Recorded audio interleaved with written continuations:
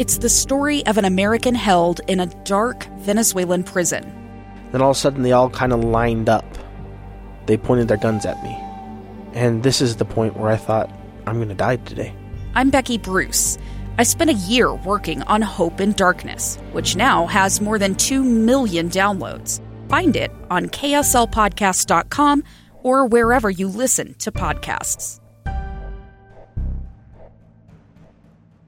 Inside Sources. Inside Sources. Where KSL offers Utah deeper insights on the news. Here's our host, Boyd Matheson, on KSL News Radio. All right, it's not Boyd Matheson. You get Boyd Matheson Light? I don't know. Boyd Matheson Zero? I don't know, something like that. You get Marty Carpenter in today for Boyd Matheson. It's a real pleasure to be with you all, and it's an honor to be sitting in the chair and have the microphone and get to talk about a lot of the great stuff going on in our state, as well as some of the interesting news that's popping up and all things going on in the news cycle today. Okay, we had a really interesting first hour, I thought. We talked with Representative John Curtis about voting changes within the House. We talked to the River Commissioner about our water situation, and we talked to the Speaker of the House about everything that's going on at the Capitol.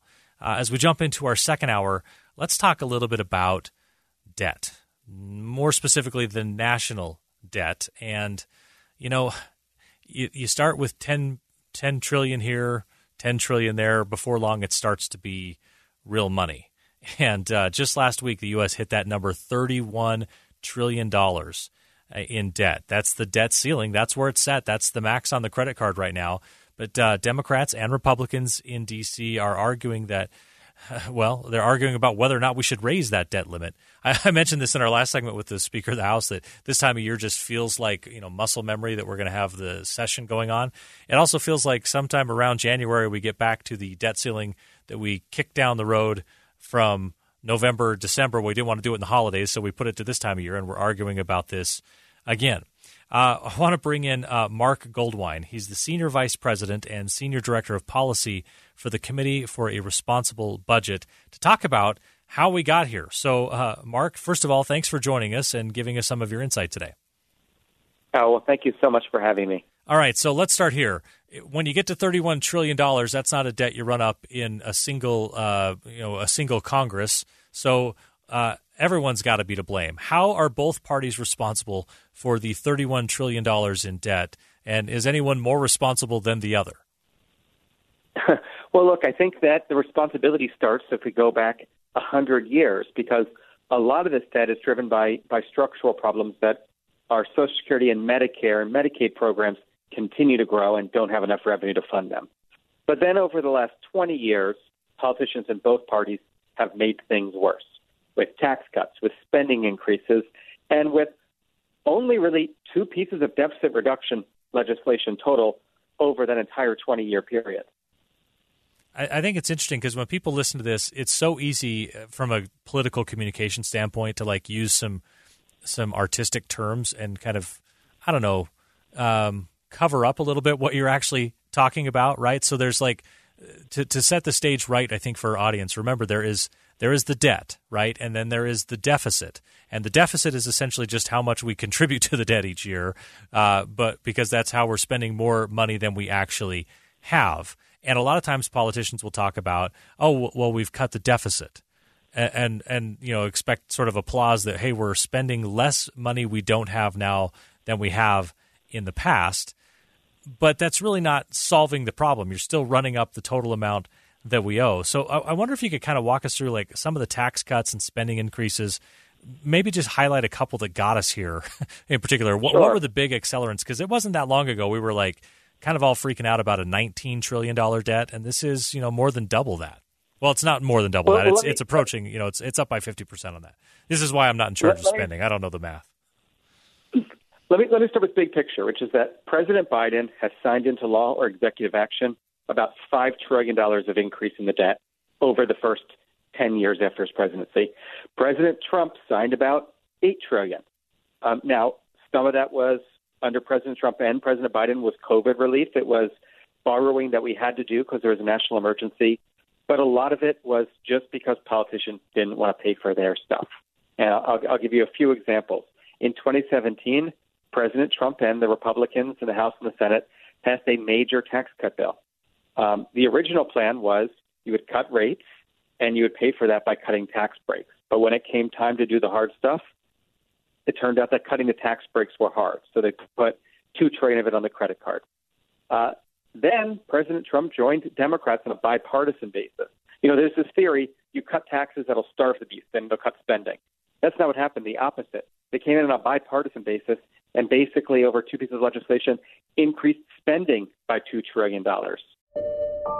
I'm Dave Cawley, investigative journalist and host of the podcast Cold. Don't miss Cold's new Season 3, where I look into the unsolved disappearance of Cherie Warren, a woman last seen leaving her job at a Salt Lake City office in 1985. Police cast suspicion on Cherie's estranged husband and boyfriend, but never made any arrests or recovered Cherie's remains. Find Cold Season 3, The Search for Cherie, anywhere you get your podcasts.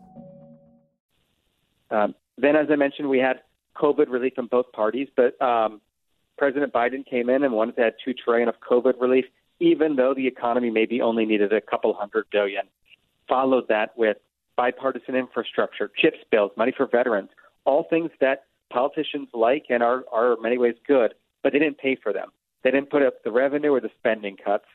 And then on top of that, we've increased our annual appropriations by about 40% between 2019 and today. And that's across both President Trump and President Biden, adding even more to the debt. And I think people here in Utah in particular hear that and just shake their head. As a state, and I know most states are this way, we have to balance our budget, right? We do have a AAA bond rating, so we can borrow money, but we have to balance the budget out in the state. So to see that kind of spending and get up to these numbers that are really just, you can change one letter and, you can change a couple of letters and billion becomes trillion, but the actual amount to go from $1 billion to $1 trillion is so large, and then $31 trillion is so much money. I guess the question is, at this point where we stand right now, what would it take to not even cut the debt, not even start to pay back the debt, but what would it take to balance the budget so we don't continue adding to that debt? Yeah. Well, I'm going to give you the bad news and then the good news and then the bad news again. The bad news is it would take $15 trillion over the next decade to balance the budget, to balance it within 10 years. You'd have to cut all spending across the board by a quarter. If you want to exempt defense and veterans, you'd have to cut it by half. If you also want to exempt Social Security and Medicare, you'd have to cut it by 85%. Now, there is no way the United States could survive. I don't care how much of a small government conservative you are, with a government that's only 15% as large as now. That's not sustainable. So we are not going to be able to balance the budget. The good news is the country doesn't have to balance the budget to be sustainable. All we need to do is have our deficit small enough that our economy can grow faster than our debt. And if we do that, we will gradually work down our debt to GDP. Right now, our debt is about 100% of the economy. It's headed for 116. If we could just get it down to 90, we would be going in the right direction. That would be fine. So we don't need to balance the budget. But here's the other piece of bad news. Politicians aren't even talking about the deficit reduction it would take to stabilize our debt as a share of the economy. In fact, mostly what they've been doing is making the debt worse.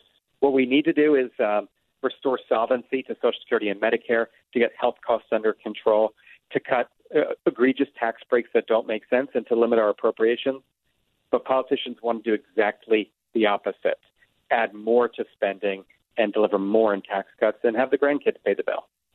And that is, I think, what frustrates so many Americans, especially the younger ones who are sort of, as they click over to where they're paying attention to this kind of thing, to realize that the money got spent and the bill's coming due for a whole different generation. So I don't know that there. I guess you gave us some bad news, some good news, some bad news, but it all sounds a little bit like some bad news to some extent. And I appreciate your insight on this, Mark. I guess we'll wait and see if any level of sanity gets restored to our fiscal situation in the near future. Mark Goldwein is the Senior Vice President and Senior Director of Policy for the Committee for a Responsible Budget. I really appreciate his insight on this. It's fair to say that it doesn't operate like a family budget. It operates more like a business budget where you can use debt strategically. And I think what's frustrating for so many Americans, even those who will make that connection and say, well, we can use debt strategically, is that it doesn't always feel like we're using debt strategically. It feels like we're just spending and not really thinking about when that credit card will come due. So it's a tough situation and not one I was going to sort out for us all in 10 minutes. We're back with more on Inside Sources after this.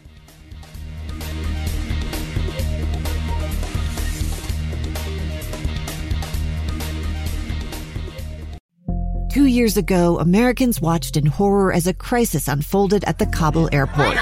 There's desperation and anguish. More than 80,000 Afghans have since arrived in America, but this story is still unfolding. I'm Andrea Smartin. In my new podcast, Stranger Becomes Neighbor, we'll find out what happens to these new arrivals in our communities. Who would help our newest neighbors? Follow us at kslpodcast.com, Apple Podcasts, or anywhere else you listen.